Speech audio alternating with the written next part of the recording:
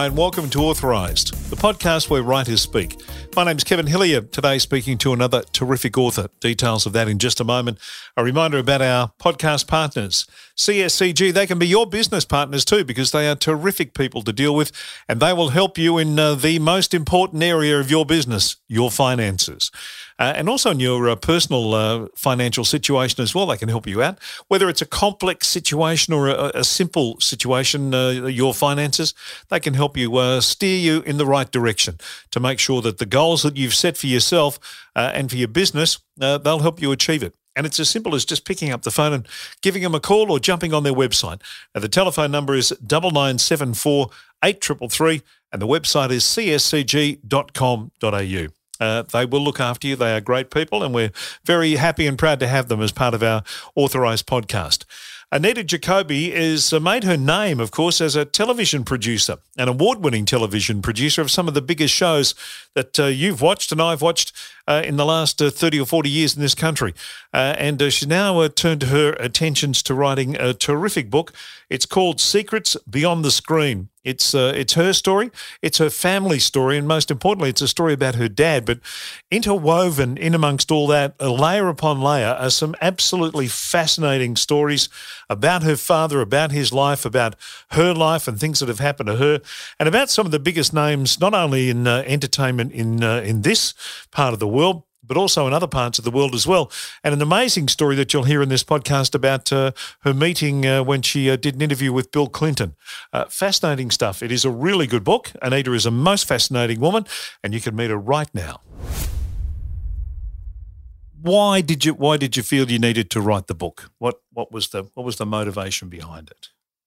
I wanted to write the book because I wanted to celebrate my father's life. I thought he was the most extraordinary man.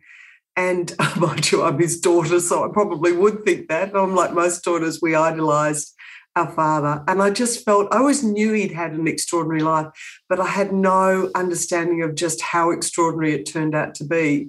After the dinner party that I went to a number of years ago, where that kind of lifted the veil for me somewhat on some things that I obviously didn't know. In fact, there was a lot of things I didn't know. So I felt compelled to write it. Well, it's a compelling story, your dad's story, as much as your own is.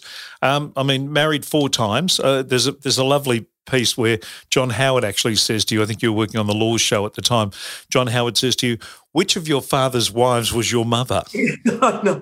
And he was so awkward. This is when we were launching the Laws show on Foxtel. Yeah. And we were at the Astral restaurant up in Star Casino. Well, now kind of Star Casino is a bit persona non grata, I think. But in those days it was right up there. And I remember Howard, who was he was the Prime Minister. It's the first time a Prime Minister had actually launched a television show. And so we had Howard there, we had Kim Beazley, who was the opposition leader, we had Gough Whitlam and his wife Margaret, we had Ray Martin, Kerry-Anne Kennelly, all these celebrities and stars there. And you're right, I walked up to John Howard at one stage because I knew he knew my father. Yeah. And I knew he'd worked as a commercial lawyer for my father. And I introduced myself and, yes, he was a little bit awkward and a bit taken aback because he wasn't sure which of my father's wives was my mother. And of course, I'm the daughter of his 4th wife. Yes. He was a much older father, I should say. When you started going through and you knew bits and pieces about your dad's background, the Germany connection and those things. Was there ever a time when you were going through and where you went, no, I can't keep going with this? No, because I loved, adore my father. And so I was so engaged from day one. Where I had the big wrestle was I originally set out to just tell a family history. I just wanted to capture the family history. But the more I dug, the more I found more information. And I actually employed an investigative journalist to help me, somebody who'd worked on Four Corners, because I was very busy with the full-time role that I was running ITV studios in Australia. And so my dance card was pretty full. And so, but the more we dug, the more fascinating he became. as a person. And so I was struggling with being a daughter, but also being a journalist who's so used to telling stories and recognising that I've travelled all over the world, interviewing Sir David Attenborough and Bill Clinton and Jane Fonda and you name them, only to discover probably the richest story of my life and my career, long buried within my own family. And so I felt compelled to keep telling his story. And where I wrestled was how much I put in of myself. That's where I wrestled. Yeah. The stuff about your dad and the battle that he had with the Australian government, I mean, that's I don't know, it's Jeffrey Archer kind of like almost fiction type stuff, if you know what I mean. The way that turned around, where one minute he was, a despised alien imprisoned, and the next minute he's working bloody as a spy almost for the country. I know. It was when I found out that sequence, I thought it was incredible. I guess for your listeners, just to know, my father was born in Prussia, which was, a part of Germany. And what happened was he witnessed the rise of Nazism. But what he didn't know was that he had Jewish blood in him, that his father had converted from Judaism to Christianity before my father was born.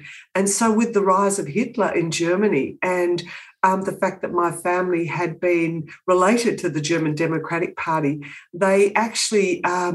he had a visceral reaction to find that Hitler's doctrines of anti-Semitism could apply to my father and his family. So he started working underground to undermine Hitler. And in fact, he ended out in jail. He was jailed by the Nazis, which kind of speaks to what you're talking about. When he was in Germany, he was too Jewish to remain in Germany safely. But when he got to Australia, because he didn't view himself as Jewish, he was immediately under suspicion by the Australian authorities, and a lot of Australians who, to be honest, in the 30s and 40s were very ignorant about what was happening in the world. We had a very narrow-minded view of the world. And so I think he then came under incredible suspicion here because he wasn't Jewish and therefore he had to be a Nazi. So it was this real conundrum for him. And then he finishes up working for the British spy organisation. That's right. That's right. I mean, that's extraordinary. That is kind of James Bond sort of stuff, isn't it? Yeah. I totally, because, after being sort of trying to deal with the authorities, he eventually gets interned, as a lot of German nationals were interned during the Second World War. And as soon as he's released from internment, Sir Robert Menzies and his government actually at the end of the war sends my father in to spy in Germany because he was young. He spoke fluent German. He understood technology because he had, he'd been working in communications in Australia and opening up communications. And so he was sent in to spy for the Allies after being interned for being too German. So again, he didn't tell me any of this. And look, I've got to tell your listeners, there's lots in this book that I'm not telling you because I still want you to be able to find some stuff out for yourself. But it is quite extraordinary to then find yourself spying for the Allies after they've actually imprisoned you for being too German. Your dad could have been four different people. His private life was again. You found out things about his private life that you had no idea about, and clearly shocked you. Yes, it did. It did. My father loved women. He was a very charming European. He was very erudite, very intelligent. And women just seemed to love him, and he loved women. And I certainly don't hold that against him. I think most men love women, and my father was no exception. He married a fiancée that came out from Germany shortly before the war started. But then he appeared to meet the great love of his life. And I didn't know anything about her, and her story and her backstory is just incredible. And I won't tell listeners all about her backstory because it's just extraordinary in her life. But the relationship wasn't to last, and it ended in most tragic circumstances. And I think that relationship, of which I knew nothing about, I think it scarred him for life because it happened when he was 27. And I think those sort of, I won't go into all the details, but I think the tragedy that he experienced at such a young age, coming out of Nazi Germany and then marrying his first wife and then having a tragedy with this great love, impacted his whole life. And I think that's what happens with young people. I think you can keep looking forward and keep moving forward, but the events of your past keep catching up with you at some stage. Yeah. And you describe his third marriage as a hurricane of misery, Yes. which is a beautiful use of words, and that's exactly what it was when you read it. You didn't know much about that relationship at all? I didn't know anything about it. I knew at some stage I'd found out he'd been married twice. Then I'd found out, my late teens or something, he'd been married 3 times. And then at some stage I discovered he had been married 4 times and that my mother was his 4th wife. And so when you talk about the hurricane of misery, that was his 3rd wife. Mm. And in fact, her name was Bonnie, and she was a country girl from New South Wales. And what my father didn't realise was she was incredibly attractive. I tracked down a lawyer who had been at a court case when their marriage broke down, and he was by this stage 85. So I'm talking back in the 1950s when their marriage broke down. But he described a kind of Dolly Parton figure, and she was all bosom and, very voluptuous, and she had the big eyelashes, and she'd walk into the legal office all the time and she'd say, oh, sex is just like smoking a cigarette. And he was a young 24-year-old, lawyer who'd grown up in Gladesville in Sydney. I mean, he hadn't seen anything like her. And so she met my father, and obviously, not obviously, but she had 2 young children. And she had been divorced from her first husband. So I think what she was looking for was somebody who would look after her. She was looking for a husband to basically look after her and her 2 kids. But what my father didn't realise was, and this is where the hurricane of misery really started, was that she was an alcoholic. And I think she was in her best performance mode when she met my father. And obviously, they fell in love, and, there must have been a very good physical relationship. But I think she was performing, and I think she really managed to seduce him well and properly. Yeah.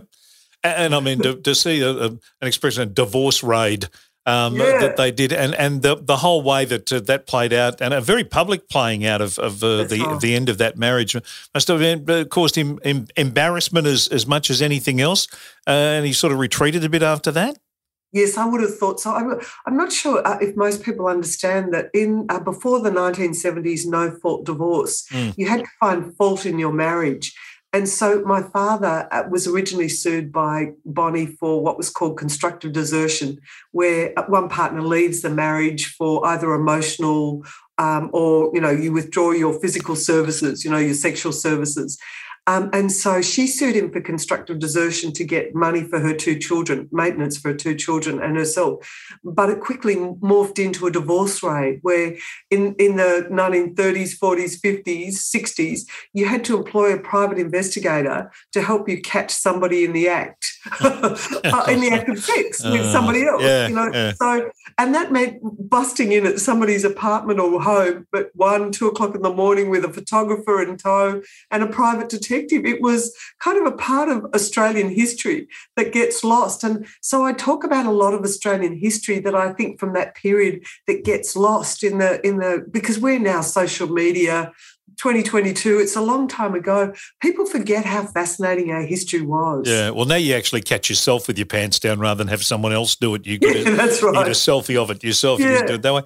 Your dad was also an incredibly successful businessman, which is of great note.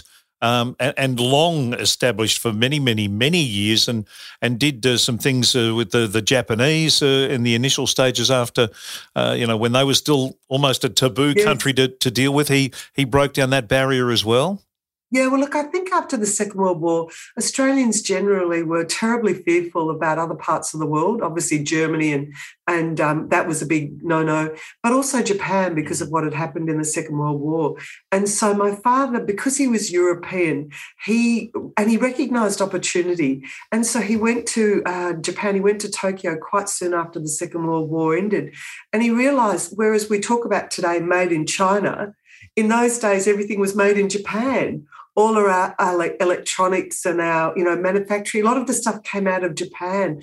And so he recognised opportunity. He recognised opportunity with radios, with, all sorts of communication technology, and importing that into Australia, because Australia is such a big country and we were never really connected from west to east. And, we had the Postmaster General that was opening up communications. And so he was at the forefront of doing that. And isn't it weird? I go into communications and the communications industry, and it never dawned on me that they're the parallels that children have with their parents, which they don't realise. They osmotically have them, but they don't realise what informs who and what they are. Yeah.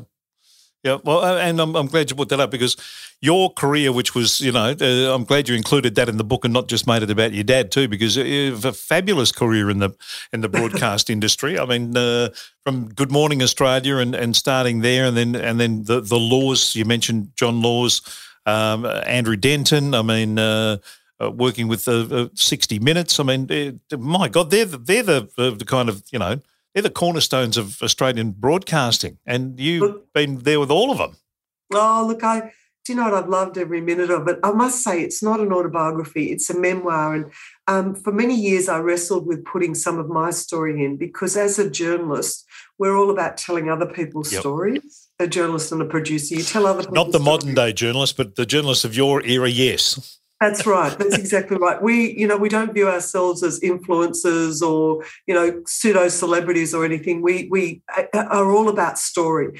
And so for the first few years, I kept wanting to write just my father's story. And that's what I was doing. But a number of very key people in my life, I don't know if you recall Jim Whaley, was the former, very influential journalist at Nine, hosted Sunday for many years, read the news online. He said to me, you can't tell your father's story without putting in some of your story so that readers can understand who and what you are and the influences that shaped you. So I wrestled for a number of years in adding some of my story in there, recognising that at least then listeners, your viewers and listeners and readers would understand a little bit more about me and why this was such an important story to tell. Yeah. Oh, I think obviously a lot of what your dad was about and who he was shaped who you are, and those lovely moments that you get in the book where you go to him when you get overlooked for the third time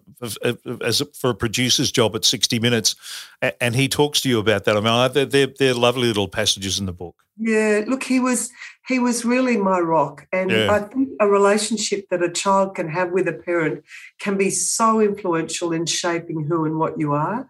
And in my case, I was very fortunate to have a father who was, as I mentioned earlier, a much older father. He was very wise. Because he was European, he knew quite a bit about the world. He'd travelled a lot. He spoke a number of languages. He spoke 5 languages. And so from a young age, I felt really empowered as a young woman to do and be whatever I wanted to be. He didn't judge me. He didn't put me in a box and say, oh, you're a female, you can only do this. He actually encouraged me to embrace the world. And I feel eternally grateful that I had him as my father. And so the book is kind of a celebration also of his life, albeit there's a lot of tragedy and a lot of twists and turns. But I wanted to celebrate his life because he existed before social media and influencers, where we celebrate people who really, in my opinion, have very little to offer the world, but they happen to be famous for a day or a week or a year. Whereas those people that have really been, they've shaped Australia, our country, who and what we are. He mentored, as you mentioned, he mentored Dick Smith. He gave Dick Smith his first job. He mentored legendary fashion designer Carla Zampatti. He mentored me. He mentored a lot of people because he wanted to see the best in people. And I really appreciate that. Yeah. Well, there's one part in the book that you talk about how hard it was for you to address, and that was your accident where you lost your leg. Yes. Was that the hardest part of this book to actually A, write about, and B, include? Yes, Kevin, yes. I had, this happened many years ago, and I'd never really talked about it to anybody. I'd been working for 60 Minutes. I had this terrible motorbike accident up at our farm in northwestern New South Wales. It had taken me a long time to get to a hospital. As a result of this accident, I had lost, as you said, the lower part of my leg. And but because I'm all about moving forward, a bit like my father as a refugee coming out of a persecuted country. I'm all about looking forward, not backwards. And so I rarely have talked about it, and I added it in the book because, again, Jim Whaley and another friend of mine, Helen Grasswell, who worked at Australian Stories, said to me, I was writing about my father's final years and a battle that he had. And they said you can't write about that without writing about something significant that happened to you that really impacted your father. And so I haven't talked about this much, but I actually couldn't stay here in Australia. I jumped on a plane and went overseas and spent about 2 weeks on my own and just sat there, actually in a villa in Bali. I just got a villa with a swimming pool, and I could watch Netflix at night and have a good time. And I just sat there and relived it and wrote this chapter on my own. And it was extremely hard. Yeah. And it obviously deeply, deeply affected your parents. Yes, it did. Well, like any parent, the last thing you want to see is your child, even though I was an adult, but I'm still their child, or was still their child. Yeah. Impacted in that way, and especially if you're used to being able to solve anything as much as you can, but there are some things in life that parents can't solve. And so, yes, it impacted both of my parents, but particularly my father, because I think he recognised more than anybody what this would mean to me. I was very fit, very active, played squash, dived, skied, you name it. And I still do most of those things. Yeah. It's just I do them in a different way. I'm not quite as good as I was, but it doesn't mean I'm not as active. Yeah, yeah, and yeah. Your dad's passing. Alzheimer's obviously is a horrible way to sort of see anyone suffer and live through that. How did you handle that? Look, I found it really, it's just the most insidious disease. And when you asked me earlier about the impact of my accident, I believe that exacerbated the Alzheimer's because Alzheimer's is known with depression and with events that might be triggering events. So it was an awful period in our life because you see somebody that you love, and I'm sure a lot of your listeners have family members in exactly this position. Alzheimer's is the most common form of dementia, and it's just 1 in 5. I think it's 1 in 5 people will get it over the age of 65 or 70. So we're really talking about an epidemic. And it is a disease, and we have no cure. All you can do is actually, exercise, eat really well, exercise your brain as much as you can, both physically and mentally be active, and really work and try and preserve yourself. But to see it happen in somebody that you adore, and to see it impact on my mother, who adored my father, it was the most soul-destroying thing to watch. And I describe it as like a funeral that never seems to come because it's such a progressive disease and it slowly kills somebody. Yeah. You mentioned you're always looking forward to the future. What are you looking forward to at the moment? Well, I don't look. I sit on a number of boards. I'm looking forward to travelling back overseas because after COVID, I've felt like I've always been somebody who's jumped on a plane and travelled all over the world whenever I can. And I've found with COVID, it's been great to be at home, but you miss actually, broadening your world and jumping on a plane and just I want to go to Iran. I'd love to go back to Africa. There are parts of Africa that I still want to visit. I mean, there are parts of the world that you really want to go to. And then you think to yourself, possibly not now while COVID is still, in parts of Africa, and then you've got monkeypox and other things. Yeah. Yes, I'm looking forward to jumping on that plane and exercising my brain again. Is it nice not to be jumping on a plane and chasing a Christopher Skase or a Bill Clinton or a Viscount Lindley? No, I miss all of those stories. Do you really? Yeah, I really, totally. I mean, You're paid to travel the world as a producer. I mean, I've got so many anecdotes about people that I've met and I've seen up close and personal, and I feel so fortunate that my career has intersected with all these extraordinary people. You know, when you say with Bill Clinton, I mean, we did an amazing interview with him in London. That's Andrew Denton and I for Enough Rope, where we had the Australian exclusive interview after he'd published his autobiography called My Life. And I remember everybody was going to L for Lewinsky at the Index to read about her, because that's all anybody wanted to know about. And we sat there and we had 25 minutes in the Ritz-Carlton in London, and he was the most fascinating man. He was serious. I mean, look, I know his reputation has been tarnished somewhat as a result, but he's truly, as an international statesman, he understood this part of the world as well. So, you know, to see somebody like that up close and personal is a gift of a job. Yeah, and Denton's question was a ripper. I mean, it was a great question. You've worked with some really interesting sort of frontmen, Laws, Denton, Richard Carlton, who had that ability to ask that question, whether it was about Christopher's case and Show Us the Scar, or, you know, Richard Carlton with the unemployed bloke Randy Savage. Yeah, always had the question that made the interview.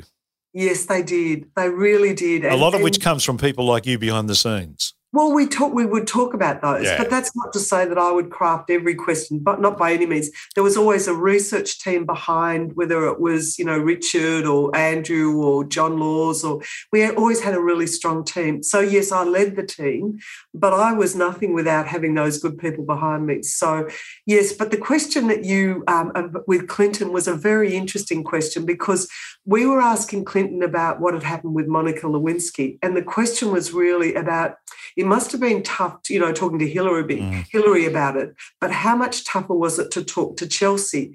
And at that moment, you saw a president and a politician go off script and be taken into being a father.